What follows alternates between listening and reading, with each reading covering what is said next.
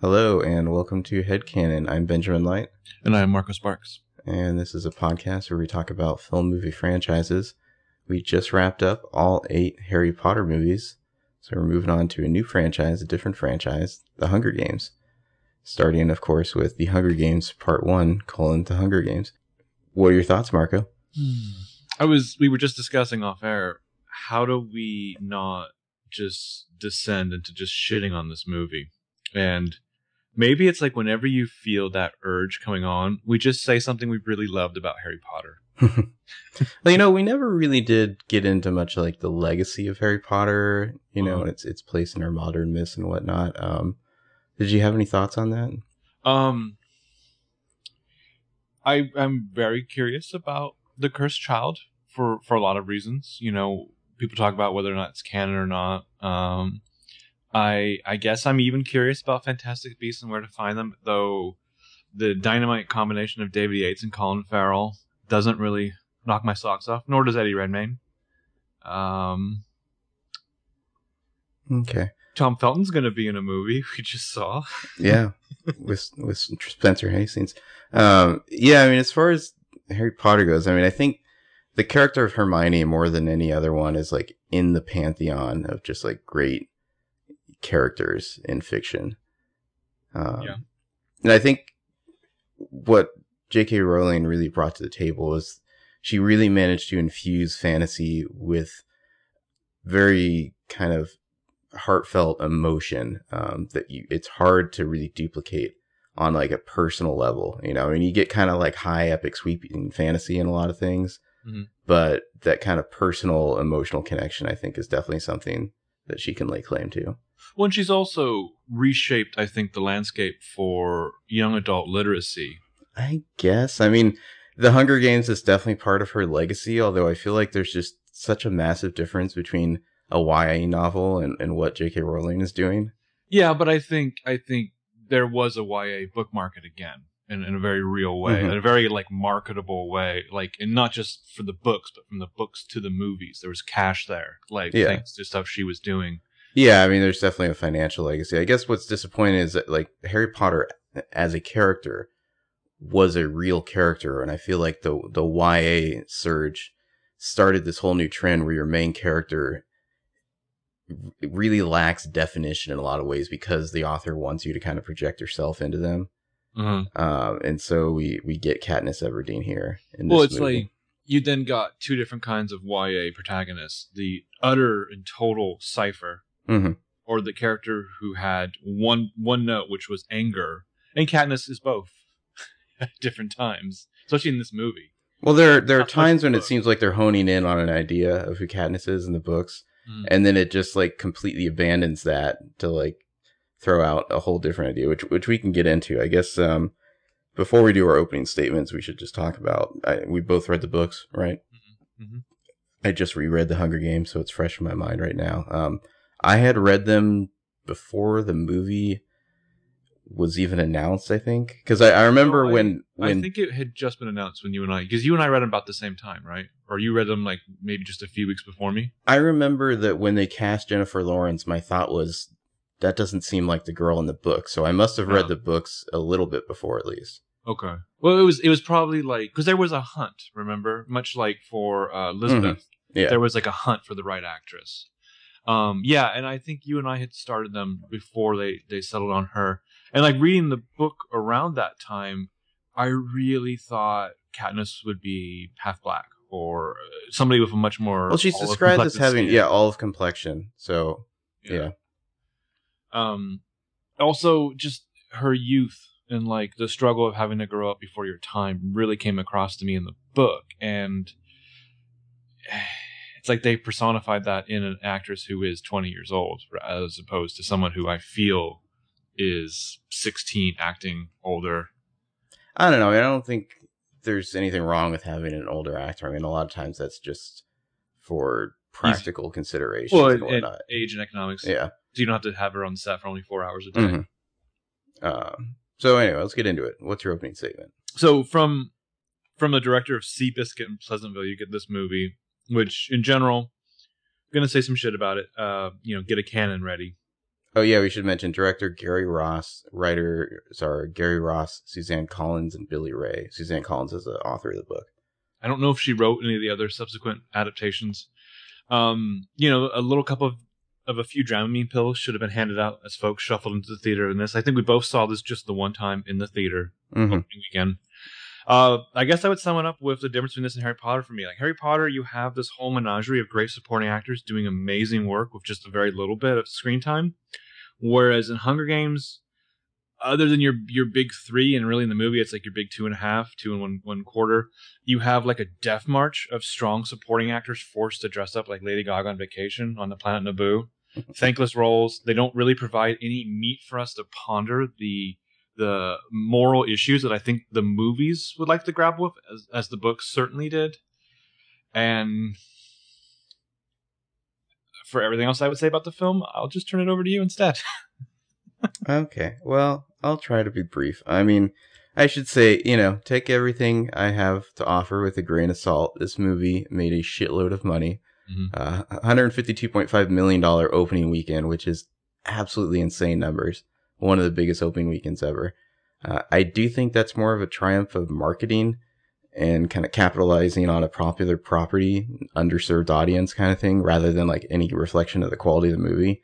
But I mean, there you go. Like, it's hard to complain with a massive box office. So what do I know? I like the books. They're a little bit kind of young adult cheesy, but I think that's supposed to be part of the appeal. I mean, because, these teenagers obviously read these books. Adults read them too. I think the success of this movie it's surprising because the movie's so bad. I feel like the movie fumbles everything that made the book addictive and enjoyable. And I think it's priorities. Like, this movie has really weird priorities about the story it's trying to tell. It seems like it's more interested in the gamekeepers and President Snow than it is in Katniss and her romance. And so we get this movie it's targeted at a teen audience that completely half-asses the central romance and the Hunger Games themselves. And it's more interested in these kind of nebulous ideas about totalitarian power and uprisings. If I could be reductive, I would say that this, as the audience, we're Katniss. This movie needed to be Peeta, and instead it's Gale. And you know how that ends. I would describe the first novel as a weekend book that is more sophisticated in its like political and social satire than you would expect. But yet I do feel like it's sort of window dressing, though. Yeah. But I mean, I think it has essentially, in some regards, the same love story as like Twilight, but it's used to a much better degree. The movie is far too obsessed with its villains, like you said, the framework of the totalitarian regime. I guess I always felt like the society that this story takes place in is a little bit window dressing. Like, to me, especially rereading it, I feel like what Suzanne Collins is really honing in on is the concept of reality TV and the way people are, they're acting differently between who they are and who they're trying to be to please other people. I feel like that was really like where she landed the most punches in the book. But it seems like the filmmakers weren't as interested in that.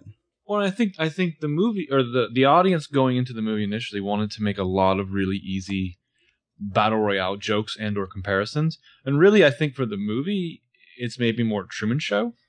Don't get me fucking started on battle royale fans. Like, oh yeah, you guys totally invented the most dangerous game in like the year 2000. That didn't exist at all before that. But I mean, there's much more of a Truman Show aspect to the movie. But it's like armchair quarterbacking, just basic, I don't know, dystopian literature. This movie hurts. Well, let's talk about our top 3 moments. But you know what I would say, which is fucking ridiculous, is I would say I would went into the first Divergent movie and walked out enjoying it more than I enjoyed the first Hunger Games movie. And the Divergent movie does not hold up, like, logically once the lights come back on. The Divergent movie knows its audience. It's like, yeah, we're going to give you some cheese, and this is going to be dumb, and you're going to love it. Whereas this movie seems like it thinks it's above the books or something. Like, Gary Ross, Yeah, we'll get to. I feel like the fact that we're talking about this means that we have to do Divergent movies at some point, because I can't wait to talk about the Mountain Dew faction. All I know is I almost fell asleep during the second movie. I don't even know what happened there. Oh, the second Divergent movie? Mm-hmm. Yeah, that's about right. Well, I'll say the first Divergent movie is kind of like a masterpiece of cheese, but yeah, the second one. Let me say one thing, because we're gonna say a lot of negative things. Let me say one positive thing about the Hunger Games. No Miles Teller. There you go. Like 0% Miles Teller. Yeah. So I think we both came up struggling for top 3 moments. It was a little tough, yeah. My number 3, I went for the easy one. It's when Katniss volunteers for tribute. Granted, the film managed to make Elizabeth Banks look gross here, which was a feat, but I think they kind of captured the cold awkwardness of this moment leading up to the names being announced. And the filmmaking prevented me from even choosing that moment. It was so bad. That's fair. What's yours? My favorite. Oh, I was on complaints there. Let me scroll up. My favorite moment. Every time we cut to Gale seeing Peeta and Katniss kiss, I'm just like, yeah, in your fucking face, Gale. Like, I really wanted there to be like some other dude who's just like next to Gale the whole time, and it's just like, oh, bro, like doing that thing where like he bites his fist or whatever. She's like, shit, oh, that sucks, man. Yeah, like I really wanted like a random other character who's just always there to tell us, just in case we didn't know, how much this sucks for poor Gale, who I have some thoughts about Gale. Yeah, I don't understand Team Gale people. I'll just say that. If you've read the books, Katniss, she doesn't really like Gale romantically. I mean, she loves him as a friend, but it's clear where her like true romantic feelings lie right from the start, and it's not with Gale. Honestly, I can't say that the movie made me feel like she loved him. Not really, no. Honestly, so here's what Gale should have done. He should have just volunteered at the same time as her. As soon as she threw her name out, he should have thrown his name out too, because in his world, she's not going to survive anyway. They might as well go down fighting together. Yeah, he has like a whole family to take care of, though. Yeah, but he spends his whole time like out like picking flowers or whatever while they're all watching Katniss on their holographic screens in their sci-fi Dust Bowl town. Vertical holographic screens. That really bothered me. That's a terrible, like, there's a reason TV screens are wide, not tall. I did want to just give an honorable mention to Kato's kind of breakdown at the end when he kind of figures out what the games are really about and that he's supposed to die. That was a decent moment. I like the guy playing Kato. He was much more effective doing what he's doing than similar douche bro anger guy in The Maze Runner. The first one. Do you remember that dude? Oh, yeah, that guy. That guy who's like, hey, main Cypher bro, I both hate you and I think I kind of in love with you. Mm-hmm. All right. Well, what's your number 2? Did you do your number 3? Oh, yeah. Is it Kato? Okay. Well, no, my real number 3 is just Gale having to watch Pete and Katniss kiss. Oh, okay, good. My number 2 is dropping the bees on the cadre of other tribute assholes. None of them was like masterfully handled on film, but I just thought that's a fun thing to do a bunch of assholes. Glimmer there is the love interest in the Sarah Connor Chronicles. Who gets killed off eventually, yeah. She's in something else, too. Oh, she pops up. Levin Rabin? Mm-hmm. Yeah. I guess that scene's okay. Is that your number 2? No. My number 2 is President Snow's little talk that he has with Seneca Crane about underdogs, which can basically be boiled down to, have you ever been to West Virginia? Nobody roots for those Morlocks. He's like, everyone roots for an underdog. He's like, I don't. He's like, have you ever been to District 12? Have you seen those people? Ugh. And it seems to have no impact on Crane at all. Like, Snow's basically saying, like, watch yourself, buddy. And then Crane turns around and, like, does the exact wrong thing. The bit where Crane walks in and there's just the bowl of berries waiting for him is cold-blooded, but it just doesn't feel like it fit in this movie. I feel like they really wanted that imagery in this movie, which is why Seneca Crane even exists as a character in this movie. Yeah. When he's like mentioned once in Catching Fire. At the head guy at the Danger Room holodeck facility, yeah. Ugh. My number 1 is just laying Rue to rest with the flowers and everything. It's like the sweetest moment in this whole fucking shit show. It makes me somewhat believe that a riot would ensue from it when people watch that. It's there's like a level of emoting that I felt like Katniss finally deserved, is that she broke down a little bit. Because otherwise, she's fairly neutral about her whole fucking lot in life throughout a lot of this. And I just appreciate this moment. I had a extra shout out to all the fucking racist morons who freaked out of Rue's casting. So they don't know how to read. Yeah, they don't know how to read the book. But yeah, that'd be my number one. Okay, well, my number one is just the scene where she shoots the apples to blow up the supplies. I thought just for once we actually felt the tension there. And for once the handheld camera made sense because it was kind of Katniss's point of view. So yeah, I didn't have an easy time coming up with my top 3, but there you go. Well, it showed her like using some guile, I think. It wasn't just like generic hunting skills per se. All right, how would have Hermione fared in the Hunger Games? Or would Hermione been smart enough to never find herself in the fucking Hunger Games? I mean, she would have just like used some fucking magic, and she would have. Although that reminds me, at the end, I think we need to talk about how we would do in the Hunger Games, and then who from PLL should have been in this movie. Oh, folks, we're really trying here. So while I write that down, why don't you tell us your complaints, if you have any at all? Can you imagine that I would? Usually I don't have the top 3 bottom moments like you do. My number one would be anything to do with Peeta and his cake decorating skills in the poor ass coal mining town bakery, and just the fucking imagery of him wounded there in like the stream, like having made up like the rock face. So I'm curious, when you saw this in the theater, did the whole theater start laughing at that moment? It was not intentional laughter. It was not the good kind of laughter. That's how it was in my theater. There, it's just like, oh my god, really? Well, because there was that, to break up the wave of nausea that people felt en masse with the fucking shaky camera when you didn't need it. Well, that speaks to my number one complaint with this movie, is the camera work. It's just inexcusable. I can't imagine what they thought when they saw the dailies for this movie. It's just this constant like wobbling camera. It's cutting to these different angles constantly. And it makes me feel like the filmmakers themselves are like distracted or bored, the way it just keeps cutting around and looking at different things. It's like, am I supposed to be bored right now? Like, it just completely ruins the suture between me and the movie. Which is funny because, so Soderbergh did some second unit stuff on this. He shot the stuff with the riot from Rue's district. Yeah, this is completely unnecessary to the movie, but yeah.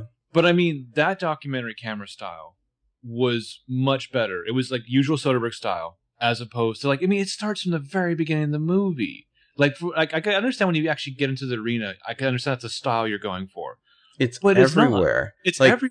It like in the reaping scene with Effie Trinket up there, and the camera, like, it keeps on like, it's moving around in front of her, it's behind her, like it's like delirious. Whose perspective is this supposed to be? I don't like. What are you trying to communicate here? Like, you just like, you keep cutting constantly, and it's just like, what did you think this was gonna like put the audience in a state of mind as? Because I just feel like kind of disoriented and annoyed by the whole thing. Well, can we get into the worst joke of all time about the camera work? Sure. It's from, I think, the CinemaSins people. Director of photography, Michael J. Fox. There you go. I mean, I just, like, did they even storyboard this? It doesn't seem like it. What, was the storyboard blurry? Yeah, like, I mean, it's just inexcusable. And I think a little later I want to talk about, like, the violence in the movie and, like, theoretical, like, justifications for it. But it's, like, floors me that it's that bad. Yeah. All right, what's your number 2? That's it. I mean, that and stuff with the pita bread flashback that they just kept cutting up and chopping up and throwing at you more and more. It just, I mean, I do wonder, if you hadn't read the book, would that ever fully like make sense to you? It's like, he threw her bread, I guess, I mean, there's a lot of stuff. There's a surprising amount of stuff, and I think Harry Potter, you can still, except for Goblet of Fire, you could still have a fairly enjoyable experience having not read the books. I mean, I managed to survive all these years without reading 6 of those books. But there's a lot of stuff in this that's just inexcusably confusing, I think, if you haven't read the books. Like, when she asks him, how many times did you put your name in? And like, there's no yeah. follow up with that until like later on, knowing from the book, when she tells the sister like, don't take any extra food because that'll put your name in. They don't spell out those 2 points at all. Like, you have no idea that's in there. Okay. Well, my number 2 complaint, and I realize this may be unpopular, and I may be going against the grain here. I'm not really a fan of Jennifer Lawrence's interpretation of Katniss. I think, of course, the script doesn't help her at all, but Katniss comes off as kind of dumb in this movie. Like, it doesn't seem like she has any sort of like hunter's instinct at all. Like, when the games begin, she just like stands around mouth open, like catching flies, like watching shit go down. Like, she never comes off as calculating to me. She's just like, I don't know what they were going for, but I just get like blank faced, not stone faced, you know? I don't know. Her performance just doesn't really work for me. Maybe a little bit of that is because she's based on like a YA character who's a bit of a cipher. Like, I thought it's funny. No, I think it's the movie. Well, in the books at one point, we're told that she has like an awful disposition by Haymitch. You know, it's like, oh, you're just like, you know, personality slug. But then at a later point in the books, Peeta's just like, oh, she doesn't understand the effect she has on people. And it's like, well, which is it? But I think at least with the book, you get inside her head. You understand where she's coming from, and it's like there's an internal monologue. It's first person narrative. There's like the argument of like, don't comment on my resting bitch face. It's just my face. Fuck you. Like, the movie's not doing her any favors. I mean, I've grown to like J. Law, the public persona. I like what she can do in some other movies. I mean, she's the only good part of like American Hustle to me, but her performance is so shackled and drowned in this role. I mean, honestly, if Keanu Reeves had been cast as Katniss, he would have turned in the exact same performance. Well, like I said, some of it's just a script. They don't write her to be particularly smart. I mean, she has a certain capability to her, but you just never see it in her eyes. Like, this is somebody who like kills animals for food regularly and is good at it. And I just don't get that from her performance. Yeah. And just like the actions it has her do sometimes. So that's she's just not. 2. I mean, I don't know. Are they playing her like as being in shock for half the movie? It seems like it, yeah. Yeah, it seems like it's like they're downplaying her kind of more calculating nature. It's like I believe her in the scenes where she's like, you know, pep talking her sister or telling her mom to get her shit together because she's not going to be around, and then it's like she pops like 12 Xanaxes right after and just kind of coasts for a long time. I mean, it's little things. Like now I'm like you. I've read the book. I've grown to appreciate the book so much more watching the movie. When she shoots the arrow at the game masters, her little personal trial there, her personal judging session. I love that. I love that detail too. Is like after that they put up glass or whatever. They put up a force field, in the next book. Yeah. Yeah, the moment where she gets like thrust into the actual arena is really frustrating. She just stands around. It's like, what the fuck? Because the two movies were blended together in my head, I was like, oh, I can't wait to watch Lenny Kravitz get the shit kicked out of him. Hey, say what you will for Lenny. I feel like he did a good job as Cinna. Interesting. Mm-hmm. Any other complaints? Too many. Too many for one area. Well, I mean, my last one is just, I feel like the interplay of reality and reality TV is such a major part of the book. Especially concerning the romance, and I think the movie just fails completely to capture this. But you don't feel the dichotomy, like the juxtaposition of these two guys floating in her head at all. You don't feel her struggle with like you don't tend to love Peeta and maybe actually falling in love with him or the moment. Yeah, and when she's being real versus when she's, pretending. I just feel like it was such a misfire to present the story as like a look behind the production of the games rather than as a reality TV show itself. Because I mean, I know that like without the internal monologue, that's probably tough to execute. But the director, it's just like he's not up to the task. Especially it's literally like there's 25 minutes left in the movie when Peeta and Katniss finally are like, in the same place together in the games. Like it's like the very end of the movie when they finally get together. Yeah. You can't, that's your central romance, and it's like you didn't care until like the very end of the movie to even like address it at all. The hour that took to get to the arena itself. Yeah, the struggle between like she knows that this is the way she has to play it, this is her strategy, to like some of those kisses feel nice, it feels good in the moment, And I think that whether it's real or not is really crucial, considering like the last line of the last book, Yeah, is real or questioning not whether or real. not this is real or not. Yeah, like, Well, just simple things like touching another person. I feel like that should have some weight to it, especially when it's Peeta and Katniss. But the camera's going all over the place. That you don't feel any moments like that. right. Honorable mention: they couldn't even get the right fucking kind of cat for Buttercup. That's just, Well, her relationship with the cat makes no sense. I felt like, considering like I'm amazed how much more backstory between her relationship with her sister's cat you get in the fucking book. I mean, like, that's a pretty bizarre exchange in the movie. The cat's like, hiss, I'm a mangy fucking cat. Could you at least get a cat that would be deserving of the name Buttercup? Yeah, not some black and white cat. Anyway, source material.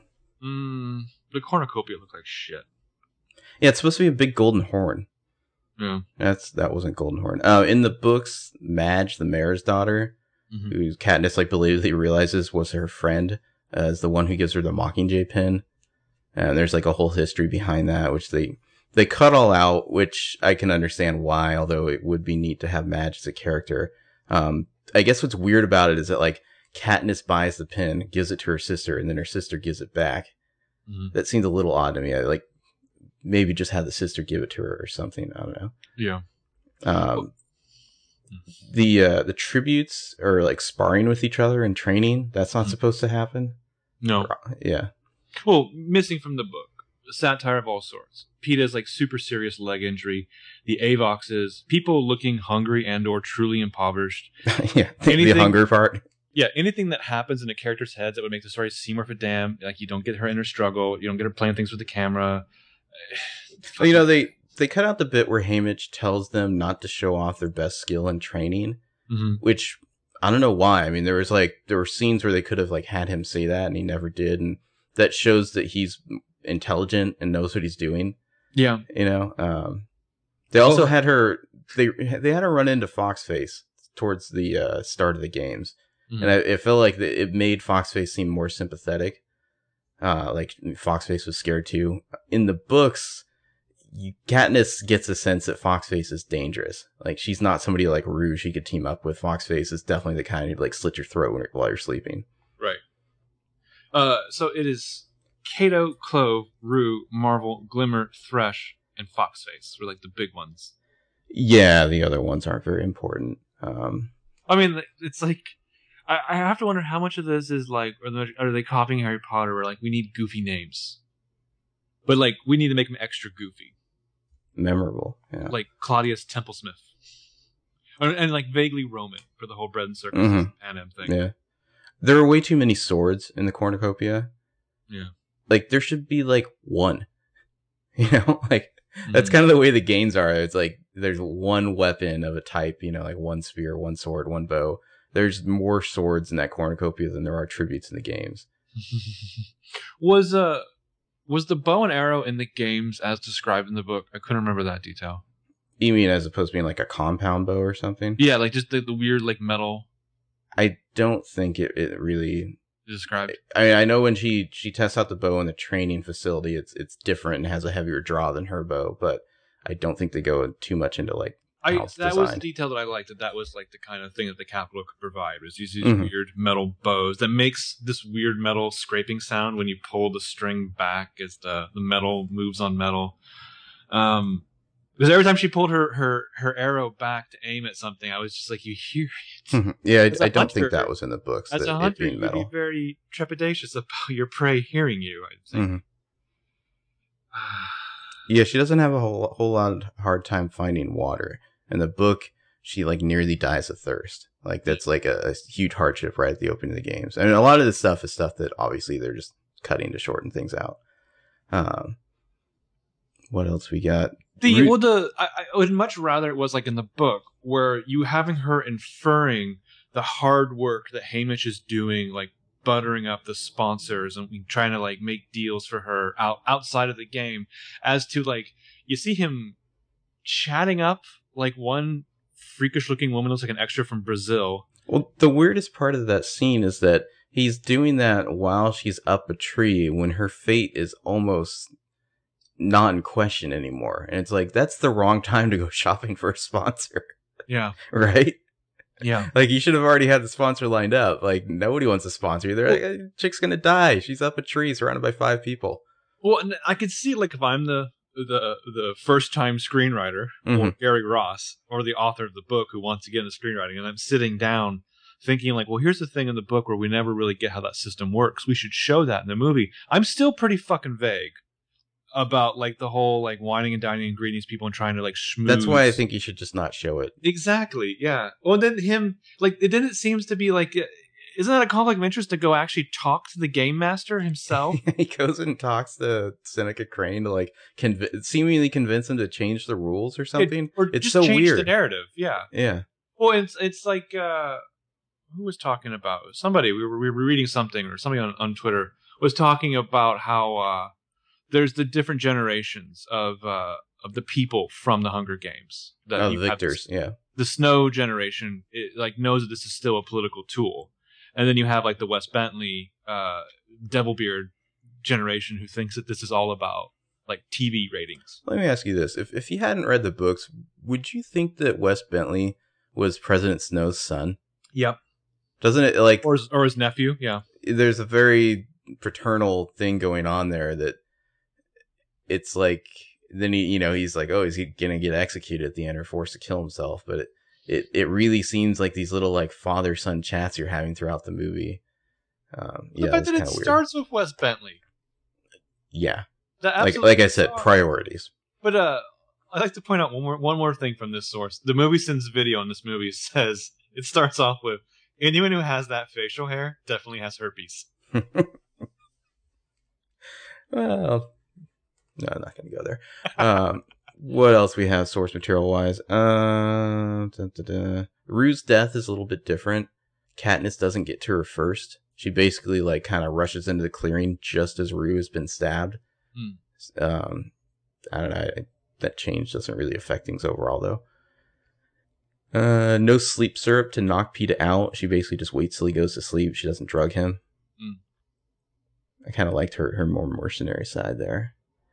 There was one bit I really wish they'd included, was that when Thresh kills Clove there, and he's standing over Katniss, and Katniss just assumes he's going to kill her, because that's what happens in the Hunger Games, and she says, make it quick.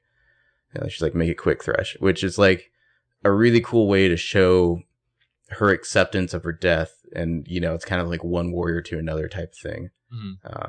Instead, Thresh, I don't know, he's just like, hey, we're cool, and he just runs off, Oh, you get one, yeah. Yeah. Well, the movie has to, like, they have to make, what is it, Cato? They have to show him, even though you're in this thing where kids are killing kids, they have to show you from the very beginning that just so in case you forgot, he's going to be the villain. Well, so he's much more of a psychopath in the book. Yeah, anything we're going to do to him is, like, going to be intentional. I mean, they make sure that, like, Katniss remains as morally pure as possible because she only ever harms people who've harmed somebody else first. Kind of. Like, they show Cato, like slitting that little curly-haired boy's throat or whatever. Yeah, there's no armor for him at the end. In the book, I did like just the wording when they changed the rules back. They're like, oh, after a closer reading. I always like that line description. And then when they changed the rules at the very end, Katniss sees Peeta pull his knife out, and she, like, gets her bow up because she thinks, like, it's go time. They're going to attack each other. And then he's just throwing the knife away, and she feels like shit because she's about to kill him. Yeah. I did like that. Isn't there something different with Claudius in the book? Yeah, he's different. I think he's, like, not one of the commentators or something like that. Okay. And one last line I wish they could have included. It's in the interview at the end with Caesar Flickerman, and he's asking her, like, when did you start to, fall for Peeta? And, she's saying, it's after they changed the rules the first time. And she says, maybe because for the first time, there's a chance I could keep him, which is, like, a really great line. There's a implied innocence there, and a certain kind of possessive romance. Like, I don't know why they didn't use that line. It's a great line. It gives you the glimmer of hope in an otherwise, like, hopeless world. All right. What about the dress on fire? Oh, that's in the book.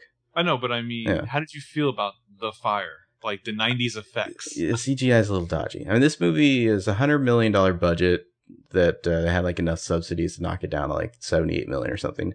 This, from what I can... I'm not sure if you see it all on screen, or maybe they just spent too much money filming like uprisings you didn't need to see.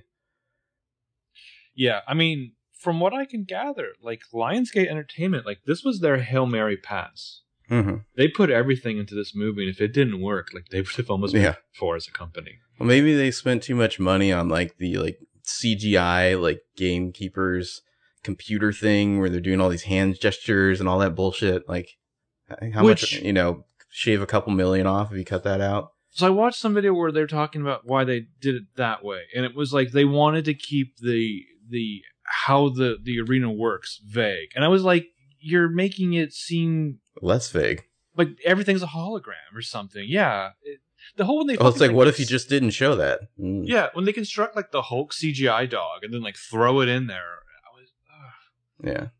So moving on to the general discussion, I wanted to talk about the violence in this movie. Do you think it was too much, too little?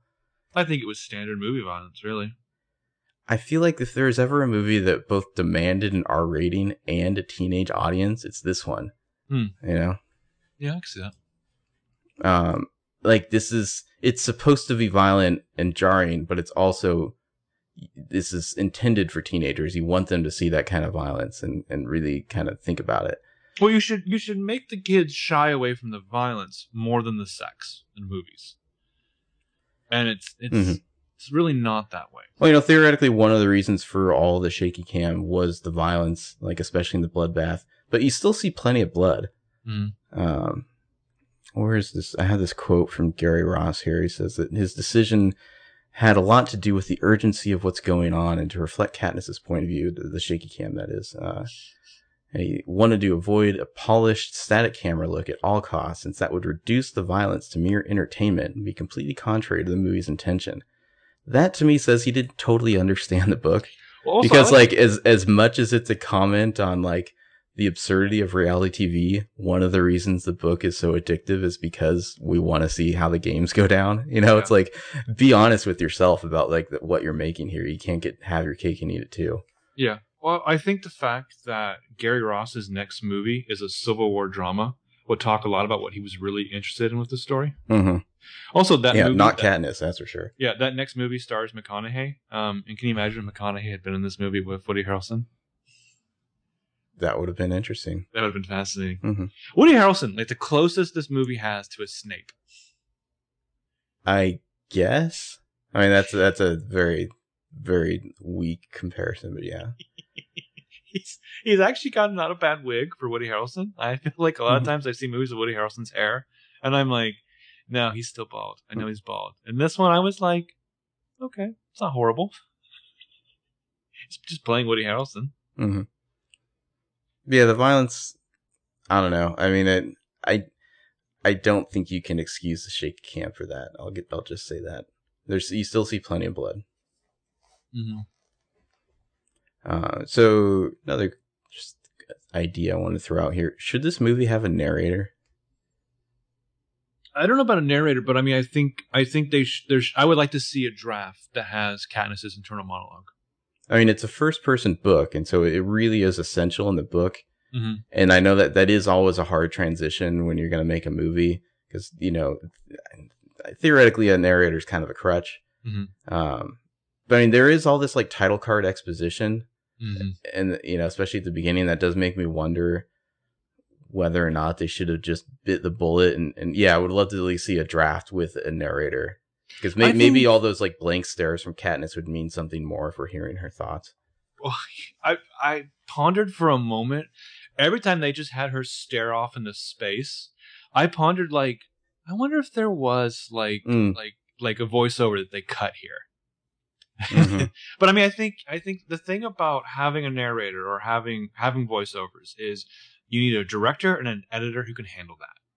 And I mean, like look at. For whatever reason, like Fincher and Fight Club. Well, and I think you also need a director who's interested in the character doing the narrating. Yeah. And it really just doesn't seem like Gary Ross Well, is. It's like Peter Jackson doing Lord of the Rings, and you can tell Peter Jackson does not give a shit about the hobbits. Yeah. It's like Peter Jackson doing The Hobbit, and you can tell he doesn't give a shit about the hobbits. I mean, I feel like he would have gone the David Yates route of like, let's just have a spinning newspaper fly at the camera every 5 seconds if he could have. See, I'm surprised that they didn't try to go more for like straight up like this is a reality TV show with like tons of graphics on screen, talking heads. And the whole bit. Like, I'm surprised they didn't go more in that direction. Instead, they went in this really weird direction. I mean, I don't think it's an accident that Gary Ross did not come back to do the next movie. Let's just put it that way. Do you buy the idea of alliances within the game, or is that a little bit too cribs from Survivor? I don't buy alliances like they're presented in this movie because they're a little too fucking chummy. The whole thing I kept thinking about was that, like, I could buy it within the district, but cross district, it just seems like what would happen if, like, you know, in one of the previous Hunger Games, you know, one of the District 1 careers had to kill the District 2 career at the end. Like, I feel like that would build some ill will. Yeah. And, you know, all it would take is one time for somebody to be like, fuck this, like, my 3 competitors are all asleep right now. I could slit their throats and, you know, like, way increase my chances of winning. And, like, once you do that, how can you ever have alliances again? There'd be so much ill will. There should have been, like, Treasure of the Sierra Madre, like, constant mind games, bickerings, and, like, I don't know that I can trust you. You don't know you can trust me. Or, like, yeah, in our sleep, and the 5 of us foolishly, naively, all slept at the same time together. Yeah, I'm not going to lie. I slit that guy's throat. But here's why you still need me. Yeah. Well, I mean, you get that a little bit in Catching Fire, because Katniss is in an alliance. Well, everything about Catching Fire is better. Yeah. But we should throw out that I think we're a little more excited to talk about Catching Fire than we are this particular movie. Oh, for sure. Yeah. It's just something I wonder about, like, watching the alliances in this movie. Like, would you ever be able to even mildly trust these people? Well, because these are going to be your biggest competitors if you're successful. The cool clique just, like, laughing and joking about who they're going to go stab to death next. Yeah. Yeah, what else we got? What do you think of J-Law's hair? Yeah. It was just hair. Obviously dyed, right? Like, she dyed her hair. Yeah, it just, there's something about it. It doesn't seem to match her skin tone. I feel like it should have been a little bit lighter. Or just like wear a wig. I don't know. Something about the hair didn't look right to me. I sometimes wonder if somebody else would have been better as Katniss and J-Law would have been better as like Joanna. I don't know. Jenna Malone's really good as Joanna. Oh, Mason, I fucking I don't want to mess with that. Malone. I'm not gonna lie to you. Our next episode is gonna be just me talking about Jenna Malone for 2 hours. But when Jenna Malone shows up for like 5 seconds in Mockingjay Part 1, you're just like, hey, what's going on with her? Why haven't we been watching a movie about her the whole time? Oh, I stood up. I was about to do a wave in the theater. Everyone else wasn't joining me. I was like, well, that's awkward. Yeah, I fucking love Jenna Malone. I wish she was in so many more things. I would love a movie where it's Jenna Malone and K-Stu just being awesome. Yeah. All right. I mean, I do think this movie gets a little bit better when you get to the games and whatnot. But I feel like the opening, they make so many bad decisions that it really wrong foots you. It's like it's an uphill battle just to engage in the story. Mm-hmm. Like they're so hungry. The Gale like makes her give up on a deer. Like it's all a big joke. And like they're just like laughing. It's like way too lighthearted at the beginning of this movie. They play him like a little too fucking like heartthrobby. Like he's a little too fucking James Deany, but with no dialogue to back everything but himself. But I mean, you have the movie. Like again, the way the movie presents certain aspects completely invalidates the rest. If you've got all these fucking fantastical holodeck danger room shit, why are these assholes still poor? I mean, it's not just about power. You know, subjugate them. It's not just about that. I mean, you give them TVs. That's what it is, though. I mean, that's what it is. You're just making them all Catholic? You're making them all dependent on the capital to survive. And they, in turn, you know, mine coal or, you know, make... Shove a little more shit around. Make food or, you know, all the other districts. I thought it was kind of a funny little burn that Prim has on her mom when she's like, I wish I looked like Katniss. And which, obviously, like, Katniss does not look like her mom. I thought that was funny. Yeah. The design of Effie Trinket? It's a little bit scary. Primrose 17. You mean the voice alone? I mean, just everything about Effie Trinket. So maybe like turn it down a little. I don't know. Just the general color palette of the people of the capital and like their fashion was harsh. So I went and timed it. There's 2 minutes in this movie just spent showing the kids lining up for the reaping. And then another 2 minutes explaining the Hunger Games to us when the title cards already did. I feel like this movie isn't very efficient with its narration there. I think it shows a movie that doesn't trust its own ability to communicate its own world. I mean, I don't think even Divergent spends that kind of time explaining their fucking self. They just like, here's the factions, let's go. Yeah. Our trains don't even stop. We just jump on that shit. There's the Mountain Dew faction. Yeah. Also, what did you think about the score or the lack thereof in certain scenes? It's a much different movie. Like they have like the Ken Burns documentary, like Violin, for District 12 shit. Mm-hmm. And then I don't even remember what it is for the Capitol, but it's everything is shot differently of these different worlds, but they don't convey as much. I felt like of the Katniss being a fish out of water to do that, like she should be the holdover from 12 when the whole movie changes when they get to the Capitol and vice versa. I was hung up on little things like what did Woody Harrelson's feet smell like when he puts them up on Peeta's chest? I thought, especially in the reaping scene, they cut the score out. I think it's supposed to make it emotionally immediate or whatever. You can hear your own heart beating. I don't think it helps. No.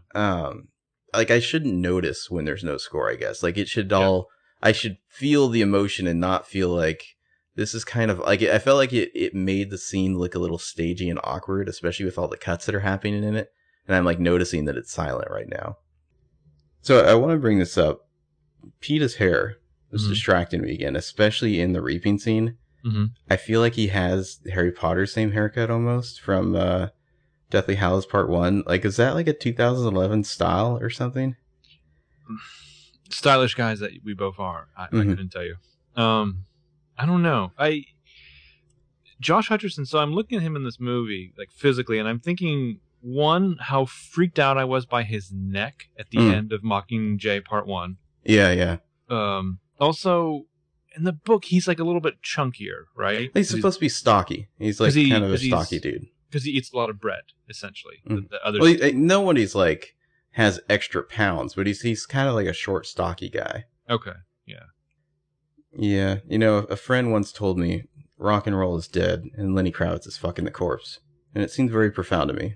That friend was yourself. Yeah. No, I can't take credit on that one. But that's what I think about every time I see Lenny Kravitz. So you really liked Lenny Kravitz, huh? For the character, I thought he was fine. I mean, Sinazal's kind of weird anyway. There just wasn't enough in the movie to justify his existence, I felt, as like an image consultant. Yeah, like in the movie, in the book, I got him just fine. He made sense to me. I feel like he's more justified than Seneca Crane.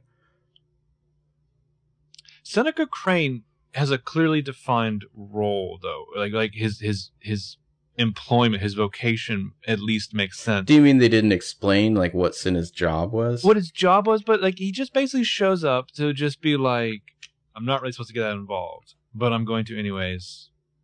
Here you go. I'm also like the coolest and yet most normalist looking guy. Mm-hmm. I mean, my flair solely constitutes like a little bit of like gold eyeliner. That's like a true designer. You don't overdo it, Yeah. I do feel like this movie is always in danger of like Woody Harrelson and Donald Sutherland just taking over. Because I feel like old pros like them, like bad directing doesn't faze them. Mm-hmm. They're just gonna like do their thing anyway. I just want to like rehash all of the stories I remember Sarah Michelle Gellar or Christy Swanson talking about, and Joss Whedon talking about how horrible Donald Sutherland was in the Buffy Yeah, movie. I know. I do remember that every time I see Sutherland.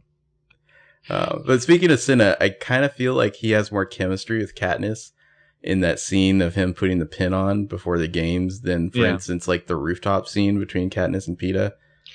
He has more chemistry with Jennifer Lawrence in that scene than she has with the entire movie with both Peeta and Gale combined. Mm-hmm. Yeah. I didn't really like the countdown. I feel like it should. You need to count down from 50. I don't know. I felt like there was like a way to do that with tension, and they did the other way. Yeah. When they get her up the tree, why don't they just burn her out? They're like, let's make a fire right next to the tree, but not near the tree. It might catch on fire. Right. They can create a tree, and a tree that falls from the fire out of nothing. Like that's too much control for them to show the audience they have.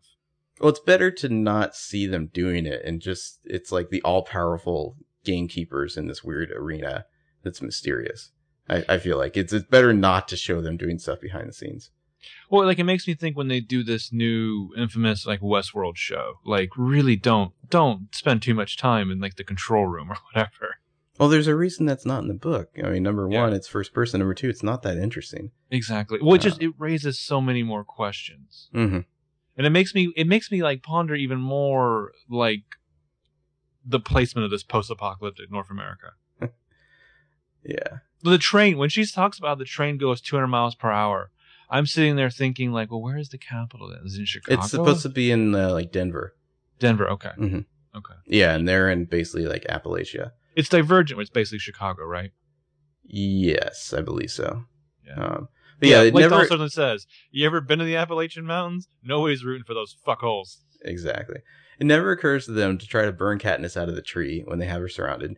There's a girl who can throw knives. She just sits that one out. Yeah. Like, why don't I just throw a knife at her? I don't know. Like the poor man's Rachel McAdams from True Detective. Mm-hmm. Like, who that girl, I just want to say, Chloe, the chick from the Orphan movie. It's like when she finally has the opportunity to kill Katniss, which she's been horny to do the whole movie, she'd rather monologue her to death. Oh, of course, yeah. But I mean, realistically... The sharpest part of me is my words. Realistically, if these kids were like going to trust each other enough to like ally, they would be screaming like rabbits. Or like they know they're gonna die soon. They're gonna get it all out. Yeah, good point. I need to look at Especially like before the games when like they can like go into each other's rooms and whatnot in like the training facility after hours. Mm-hmm. They would all just be banging like crazy. I guess now I'm confused. Why not? I'm confused between which ones were Cato and which ones are Marvel. But Marvel's the one she shoots with an arrow. Marvel's the one who kills Rue. Okay, so Cato's the dude who sticks around to the end. He's like the main antagonist to go. They look kind of similar, yeah. I feel like Cato should have had like dark hair. First of all, it's Dennis Quaid's kid. Come on. Mm-hmm. But Glimmer and Cato, they're definitely banging, right? You would think so. I mean, at some point, they have had sex. It seems like in the movie, in the book, I want to say it seems more like Clove and Cato, because they're the same district. So Clove and Cato makes more sense. Also, it seems like being able to send notes in the gifts is cheating. I mean, that's obviously... Are there notes in the book? No, because it's like Katniss and Haymitch have like this like unspoken like ability to communicate through gifts and not giving gifts and whatnot, like where she knows what he's thinking. Right. Obviously, in a movie, because he has no internal monologue, you can't do that. So it's like, here's a GIF. It says, "You call that a kiss?" You know. I just like what is the system? Does somebody have to pay for that? Where does the transaction take place? Then who physically loads? Like, do they have a selection of available gifts? Presumably, yeah. Who physically loads it? It's on parachutes. Everything else is like pinpointed down to like millimeters of accuracy, and then this is just parachutes that you hope will fall in the same tree as her. This is another reason why the less you show about the operation of the games, the better. You just have to go that a parachute will suddenly land in front of you with a gift. Like, logically, don't open that door an inch. Don't even show me the door, because then I just wonder what's in there. So you liked Rue's death scene, or at least her funeral, right? I'll say that as far as this movie goes, that was like the most life to me. I guess the part where she's actually dying seemed a little too clean to me. Like, she's just kind of crying a bit, but it's like, this is all very sterile for somebody who's just been like stabbed through the chest with a spear. She's just like a little bit of tear, and then the camera is just like randomly like focusing in and out on the trees, because it's not even interested in looking at Katniss. It's just like, trees, that's what you want to see, right? Well, remember how Catherine Hardwicke was really obsessed with the nature photography in the first Twilight? Yeah. But I mean, the movie doesn't do any of the same stuff, like to convey to me that Katniss is thinking about her sister at all during that. Yeah. I mean, they did a good job of like she has built some kind of connection with Rue, and so that's why this is emotionally devastating to her. That's why I think I almost feel like you do need a voiceover, because I just don't know how you communicate some of the stuff otherwise. 100% you need a voiceover. Or you set it up like it's a reality TV show, The Hunger Games, and you cut to, you know, talking heads or the you know, the commentators or whatever. You need somebody to say like, oh, she must remind her of Prim or something like that. You need somebody to say it. So you know, so you realize it, I think. Because she has a greater connection with Rue than she does with Peeta or Gale or her mom or her own sister. But I mean, I thought, as much as I don't like the character because of what he is, Stanley Tucci is amazing. I think all the old pros in this movie, they're just like, get out of the way. Yeah, I mean, he is fucking just chewing up scenery. He's eating it around actors. Like, he's eating the chairs underneath them as they're just being their young and inexperienced in acting. But, like, I think, like, why doesn't he get, like, Bond villain roles or any other kind of roles? Like, why does he have to do, like, indie dramas or play somebody's dad, you know, like Emma Stone's dad? But Toby Jones is not untalented at all. And I feel like he gets a wig. Yeah, he gets a wig. What are you going to do? When she finds Peeta, she starts hugging him. I don't know if I really buy that. I don't know. It's like the very end of the movie, and there's something like, oh, I guess we got to do a romance. Well, to me, there was like a smooth transition to he's like faking with the other cabal of like tributes. They never really established her mixed feelings about Peeta and how she doesn't like that he's, you know, put her in this position of him having a crush on her. And yet she's not totally sure how she feels about him, and it's like kind of confusing to her. Yeah, it's the whole real or not real thing. They never established that. So by the time she finds him, we're like, you know, what are we viewing here? Are you actually why are you hugging him right now? I think that the second movie works a lot better in these regards because it is more faithful to the book. Yeah. I thought they really blew through Foxface's death too. Yeah. And Thresh's. Thresh, that was a really weird way for like the mutations to kill him. Wasn't there was the second one where there's like some kind of weird zombie thing too? No, it was this one. The mutations are supposed to look like the tributes, but okay. That kind of makes sense to cut that, just because like, what the fuck does that even? Well, look the CGI is sketchy enough as it is. Yeah. But like Foxface's death, I like that. Like it only worked because Peeta didn't realize they were poisonous. Like if they talk about how if they tried to trick her into eating those, you know, stealing some of those berries and having them be poisoned, like she would have like caught onto it because she was really smart. Like the only reason, like her failure was like entrusting Peeta, basically. Right. Oh, I thought it was funny when the mutations are chasing them and they're running to the cornucopia. Peeta with a leg injury is outpacing Katniss. Yeah. Just LOL. I mean, it's much more gruesome. Like he has like a fake leg in the second one, right? He loses his leg at the end of this movie. That's right. In the book. Yeah, they don't do that in the movie. Well, the cornucopia, like they really had to work hard to make it seem like suddenly the evil like devil dogs can't make their way up on that platform. Like they can do fucking anything up until like when it comes to like a 6-foot jump or whatever that the humans somehow made it up to. I do have a little bit of sympathy for the filmmakers here, because you get to that part in the book and it's like, how the fuck are you going to do this in a movie? You know, like seriously, weird mutated dog zombie things. Ugh. Yeah. I don't think the cornucopia would have been hard to do. Slightly more similar to how described in the book. I mean, isn't it in the next one? I think it is. No, because it's all water based. But isn't it still like a big golden? I can't remember. I've only seen it once. I think so. I did get the impression that Catching Fire was like trying to fix all the things they screwed up in this movie. Well, I mean, like the cat, they get the right cat for Buttercup. Talk about the one time where I'm like, yeah, I guess Francis Lawrence sounds like an upgrade. Not so bad. All right. Well, I think that wraps up most of the discussion. I just want to throw a few things out here. Among the actors they considered for Gale, one of them was Robbie Amell. Amazing. I would have gone with it. I mean, Liam Hemsworth looks like he's 30 already, so his character has like nothing to do in this story too. I mean, The whole trilogy. So let's talk about real quick just the some of the more notable Team actresses Team Gale. who auditioned: Haley Stanfield, Abigail Breslin, Emma Roberts, Saoirse Ronan, Chloe Moretz, Jadelle Ferdlin, Lindsay Fonseca, Emily Browning, Shailene Woodley, and Kaya Scodelario were all possible Katnisses. I think there's a handful of names that would have really worked, and possibly. I mean, I guess I would say this. I think Jennifer Lawrence, and she gets better in the later movies. Yeah, a lot of it, I think, is just the way they had her play it is not engaging, at least to me. I know a lot of people are like this movie, so what do I know? But I just feel like she's playing the character strangely. Just imagine, we did that interview with Troy Belsario where she talked about liking this role. She would have killed as Katniss. She's like perfect for it. Oh yeah, absolutely, and even at the age she would have been when auditioning, I still think she would have been more believable to me.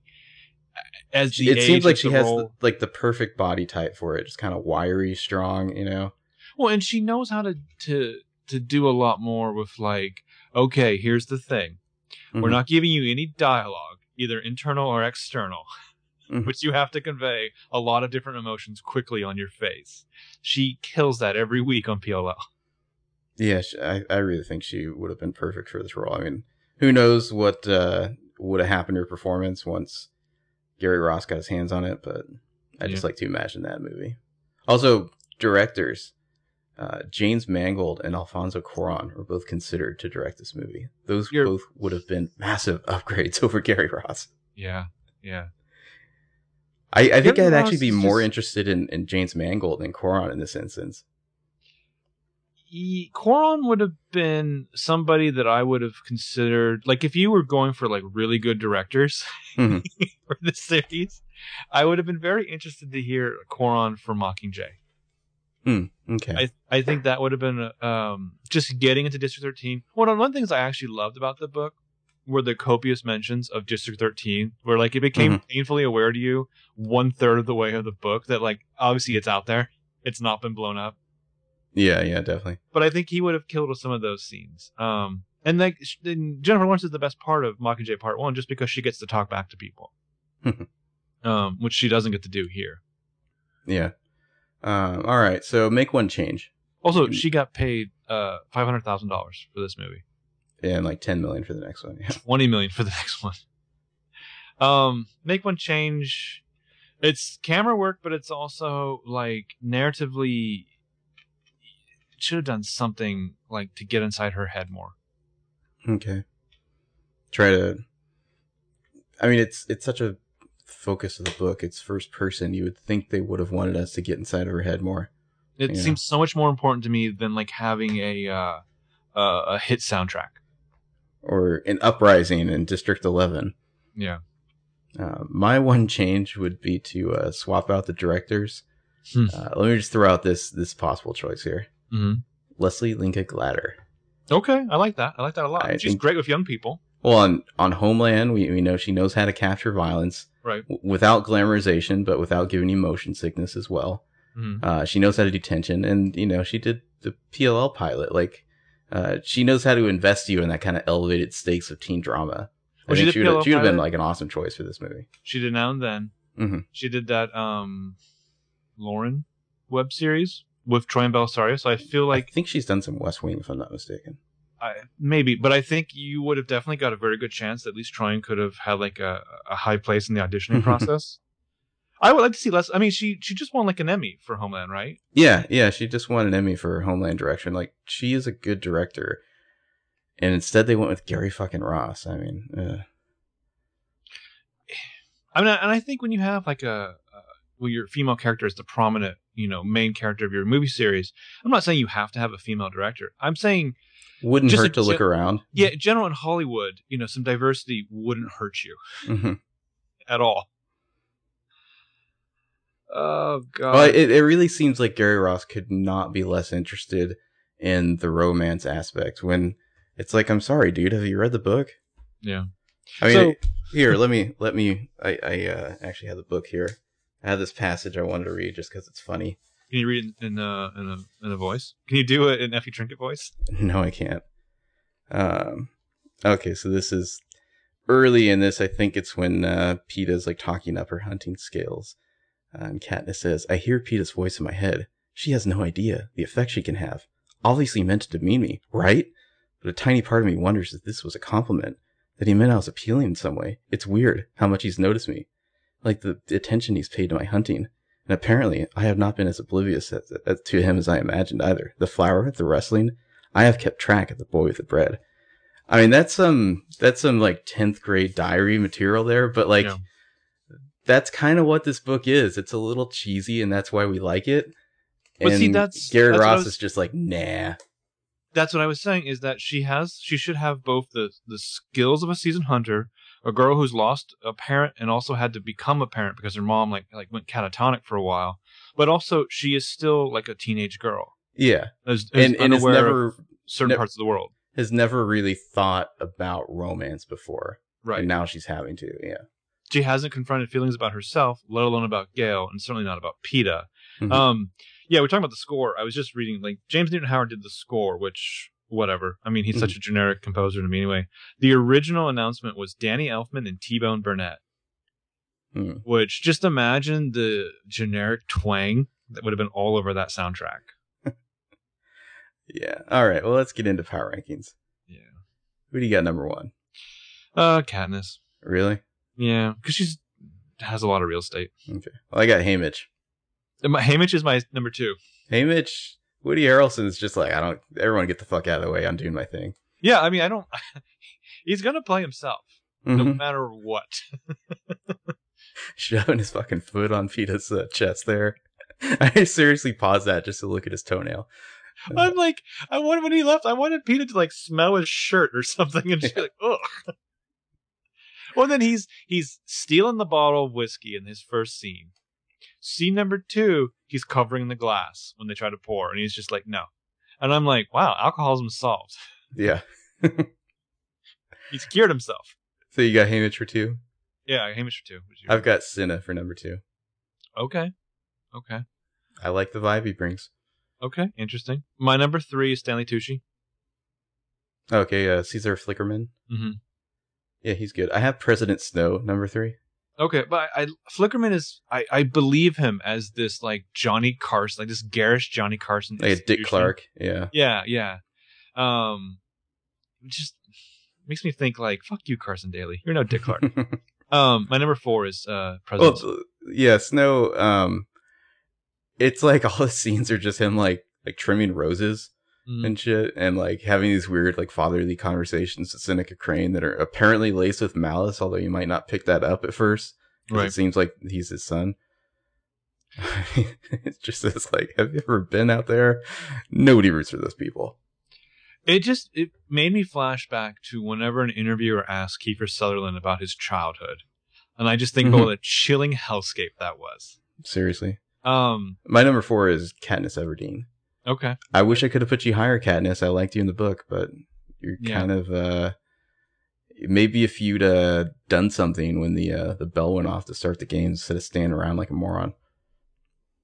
Well, like, she has much more urgency when her sister's name is called than her own, moment there in the sun.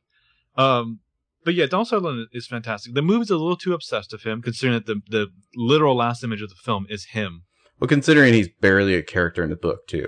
Yeah, exactly. I can only assume that Gary Ross was just, like, closing out the editing of the movie, and he's just like, I can't wait to get into Snow in the second one. I know I'll be back directing the second one. I just know it. My number 5 is Wes Bentley's facial hair. Oh my god. My number 5 is Seneca Crane's beard. We are on the same wavelength. It's so fucking weird. It's the weirdest thing on the Capitol. And we're talking about people who have, like, augmented foreheads and bizarre, like, eyebrows. Like, their eyebrows look like those things you saw with the Today Show, like they did the real life Peanuts, and it's fucking scary. It's such a strange decision to be like, we're gonna make this, like, throwaway mention of a person into a main character and then give him that hair. Well, it's like if you had hired Terry Gilliam to do the movie, but only let him do, like, the costumes and the wardrobe for one sequence. My number 6 is Claudius Templesmith. Okay, I have Rue at 6. Okay. My number 7 is Clove. Okay. I have Um, PETA at 7. Okay. PETA doesn't have a lot to do, but I don't even really like Josh Hutcherson, but I guess I feel like he communicates the character well enough. I mean, he does what he can. He's not horrible. I like him better than Gale, I'll say that much. Yeah. My number 8 is Rue/Primrose. Okay. I have Caesar Flickerman at number 8 there. I feel like you're doing him a disservice. Okay. I have Clove at 9. I did like Clove, though. I felt like she was fun. I like to see that actress in more stuff. She's in that Orphan movie, which doesn't appeal to me. But yeah, she looks like she was ready to... She showed up on set ready to play the villain. Like, ready to have fun with that. Mm. My number 9 is actually PETA/Gale. Oh, see, I have bad news for Gale fans out there. He doesn't even rank. Ooh. Mm-hmm. That's right. What was your number 9? My number 9 was Clove, and my number 10 is Prim. Okay. My number 10 was Lenny Kravitz. Oh. Well, in your fucking face, Gale. I can't put PETA and Gale on the same level. Like, Gale's such a nothing... You've got a good point there. Yeah, they're not... I mean, it is definitely more of a thing in the book, the quote-unquote love triangle. Not really, though. Not in the first book. In the first... here's the thing that annoys me about, like, Team Gale people. She's never into him. She always just feels guilty because she knows that he's kind of into her. It's like a classic, people expect them to get together type of thing, but she's never really thought about him romantically, and it's almost like she's trying to talk herself into it the whole time. And with PETA, it's the opposite, where like she doesn't think she's into him, but like she obviously has like a physical connection to him, and she wants to go to him to be comforted constantly. You just reread the book. Does she think of Gale even once while in the arena? Oh yeah, sure. She thinks of him, but mostly it's like she's like, I wonder what Gale's gonna think about all this kissing I'm doing with PETA. Right. But in the movie, I don't think she thinks about Gale while she's in the arena at all. True, yeah. So, I mean, just by that alone, I feel like the movie is doing even less. They're not, and that, to me, I would have thought the movie would have punched that up rather than dial it down. Just for the nature of trying to create like yet another like Team Edward, Team Jacob thing. Yeah, and I just checked. It's with 25 minutes left in the movie, or 26 minutes actually, that Katniss finds PETA wounded. So that, and the last 26 minutes of the movie, they have to shove in the whole romance and everything there. Seems like a miscalculation to me. Yeah. Well, especially when it starts with the fucking like rock face. All right. I would have just stifled a laughter and moved on. So, as always, let us know what you guys think out there about PETA and Gale. Somebody on Twitter had a comment, or most of the comments were when I was like, Team Gale, why? People are like, because PETA sucks. Which I don't necessarily disagree with, but Katniss actually likes him.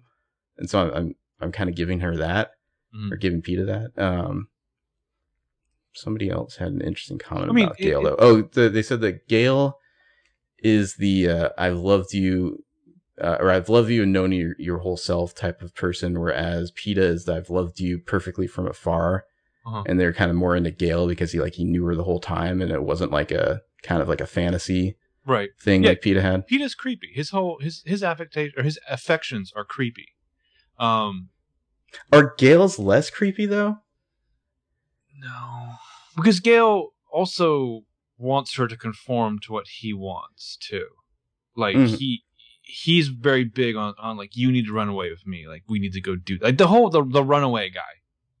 We need to run away. We need to be free of these. We can't exist as things are now. Like, to me, that guy is always a little suspicious.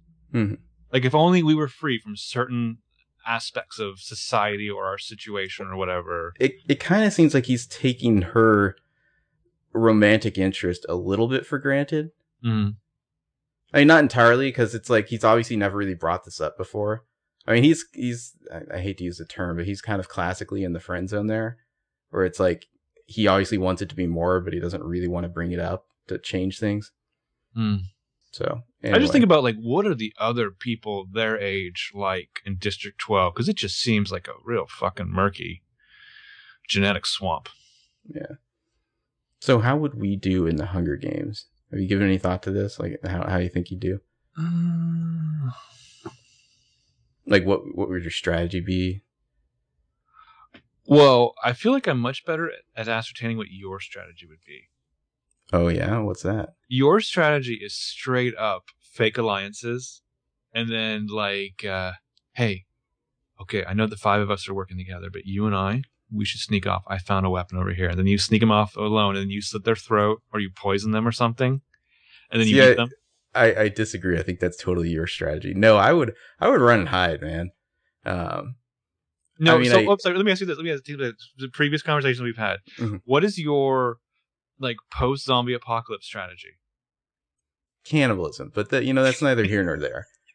I'm just saying that And you're gonna need food. Your method was always like you befriend people, and when they least expect it, you kill them and eat them. But that's not the same thing as a games where there can be only one winner, though. I feel like You're gonna eat your way to success. I'm not saying I would win. I probably would not win the Hunger Games. I feel like I'd make it past the bloodbath. I think I would run and hide. I feel like I have a certain moral flexibility where I'd be okay murdering other people, especially in the games. But I'd maybe make it the top 8. But I would need to get lucky to get beyond that. I think because like I don't think I would do well in just like straight up like combat. Like it would have to be like I'm sneaking up on people. And well, I have no weapon skills to speak of. Well, and I wouldn't have a weapon because I would have booked it from the cornucopia. So I mean, I'd have had to get creative. To be fair, if I could really like peel myself apart, I'm only good at 3 things in life. Oh, being smart, being good looking, being humble. Mm-hmm. And I don't know how those are going to really serve me in the Hunger Games. Let's put another filter on it though. What was your strategy? What was your number 1 go-to strategy when you were playing GoldenEye? Gosh. What was your weapon? I usually, I would play with Silence PPK, and I would usually find a good place where I could pick somebody off from like way across the like whatever map we were playing on. See, you and I one hit kills, of course. So we're not totally dissimilar. My weapon was always proxy mines. Yeah, I know. I played the numbers. But I mean, when I play video games, I'm always like stealth archer mode. Like I like creep around everywhere, and I'm trying to kill people from afar. So. I don't know how I would get my hands on any type of long range weaponry in the games, so that would put me at a disadvantage. And mostly just be trying to hide. Probably, I feel like I'd want to just like, could I just like wait it all out? The food thing would be a problem though. Well, I'm not terrible in nature, but I'm not a hunter either. Well, I think that Katniss is at least smart about even though she wavered way too long when the thing kicks off, at least she goes and grabs that pack. Yeah. The survival pack and then runs off. Because I mean, it cannot be understated or overstated enough when Woody Harrelson says like exposure can kill you, or I guess the coach says exposure can kill you just as well as a weapon. I mean, if I were in the Hunger Games in the training part, that's all I would focus on is like survival skills, like setting snares and that. The 2 things that I would avoid is like the memory match game. I don't know what that's going to serve me. That serves like, hey, this girl is smart. We don't have another way of showing you that, so she does memory. Also, anything that shows off my cake decorating skills, I'm just going to set that aside. I don't know what kind of like body makeup I'm going to find out in the woods. I like though that like at least they don't.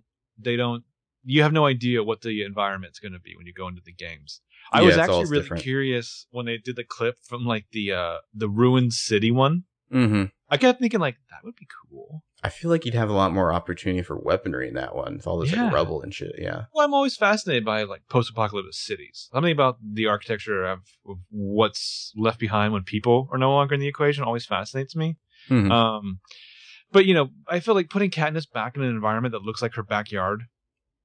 That's convenient. Yeah, it almost shouldn't be as stressful for her as it is. Because this is like, literally her backyard, it seems like. Yeah. Especially when they have her like use a little like video window thing to like switch to a forest and she's like, calm for a moment. It's like, yeah, that worked out pretty well for her. Yeah, exactly. It's almost kind of geared directly towards her. Yeah. All right. So PLL cast. Who from PLL should have been in this movie? Well, more so than anything, we have to find the right role for Brant Doherty as Noel Khan. Wouldn't it be Gale? Wouldn't it? Or maybe Cato? Yeah, wouldn't it be Cato? But like, it's like a mixture of Cato and the dude from the second one. with the trident. Oh, Finnick, yeah. How great would it be if Noel Khan had a trident? It would be very great indeed. I think the tough one is Peeta. Peeta's a weird role to cast anyway, because it's like we need like a short, stocky guy who's. Don't say Lucas, anybody. Don't ever say Lucas. No, Lucas wouldn't be right for it. Like I'm not sure who you'd cast as Peeta. Anna, I've been watching you from afar. Yeah. Maybe Mikey Montgomery. Is Peeta? I guess I don't know. It's not. Peeta's not an easy role for PLL. No. What if it was? Would it be interesting if it was gender swapped? You could. Well, that doesn't work with the boy and the girl from each district. You'd have to change the rules there a little bit. Mm-hmm. I mean, who would your gender swap Peeta be? I don't know who my Katniss would be, but I feel like there's much more options. Like in PLL, there's a larger like stable of talented female actors. Yeah, for sure. I think you could do something interesting with Lucy Hale as Peeta, but you could also really do like a Tryon as Peeta. I think that would be interesting. I feel like Tryon is she is Katniss. That would be perfect. Yeah, she would be. I mean, but Shay Mitchell as Gale. I can see that. Even Ashley Benson would be great as Gale, as the female Gale. Yeah, I don't know. Ezra's Haymitch.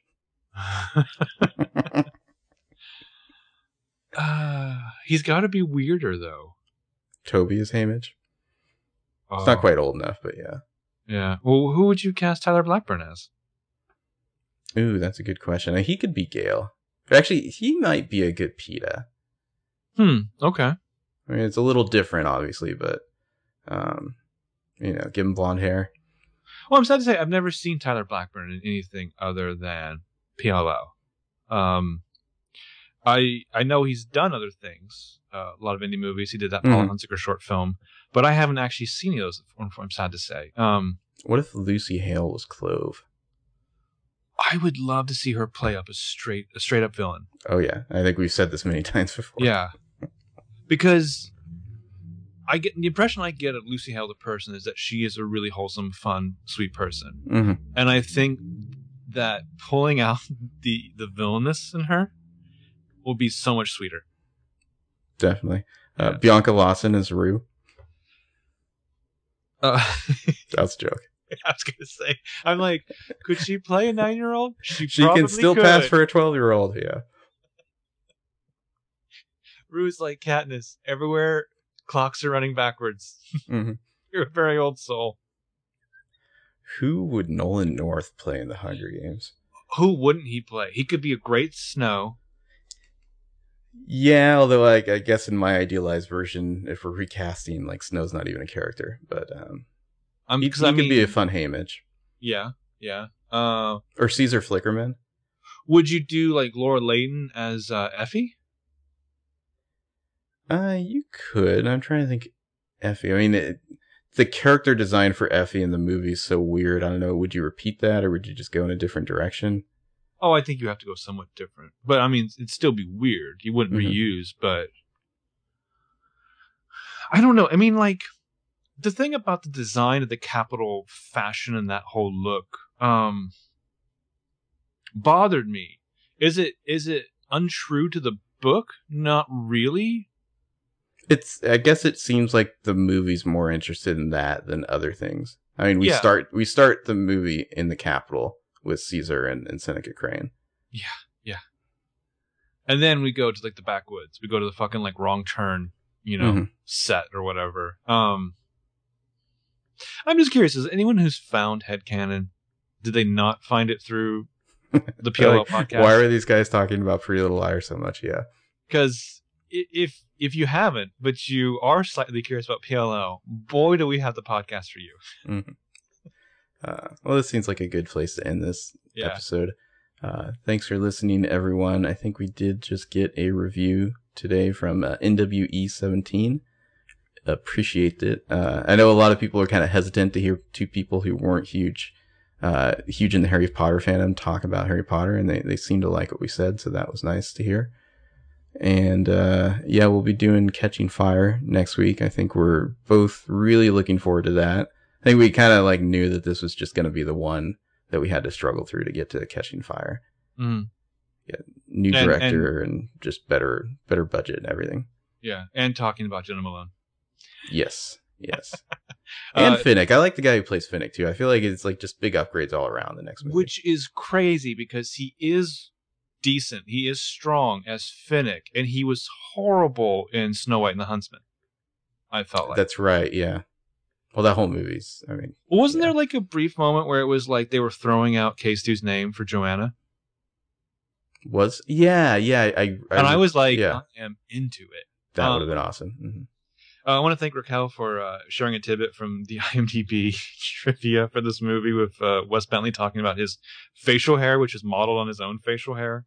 Also explaining what Target is. All right. Well, if you want to get in touch with us, we're at HeadcanonPod on Twitter. Our website page is broswatchpll2.com/headcanon. And I should say thank you, Michelle, too, for emailing us and making some suggestions, especially about some of the franchises we should look into in the future. It was appreciated. One of them, I haven't told you yet, one of them was Die Hard, and I explained that I think we both probably would have a good time with the first 3 Die Hards. It's the second 2, or the last 2, that... Well, these are my bullshit rules for what kind of movies we do, what kind of franchise we do. I feel like the narrative should be serialized. And I would ding the Die Hard franchise for that because what happens in one movie rarely has anything to do with what happens in the next movie. Just from 1 to 3? Because I feel like what we're trying to get into here is like these franchises, they're quasi TV shows almost in a way. Mm-hmm. I mean, this is kind of like a new thing that Hollywood's doing here that we're trying to kind of analyze and break down and see, this is the modern blockbuster here where everything's connected. One of the bullshit titles we threw out in the gestational period for this was, I think, Shared Universe. Mm-hmm. The title for the podcast. Mm-hmm. Also, one of my bullshit rules is minimize regret, minimize Jai Courtney as much as possible. Yeah, this is a Jai Courtney free zone, if at all possible. Although I guess if we do Divergent, that won't be the case. They just need to make a movie with like Sam Worthington, Jai Courtney, and Garrett Hedlund, and then fire it into the sun. It goes off a cliff and explodes, and the time has changed, and they never exist in the first place, and nobody's investigating this anomaly. Mm-hmm. I mean, also, I wonder, does that retroactively like cast a shadow that cancels out the Terminator movies?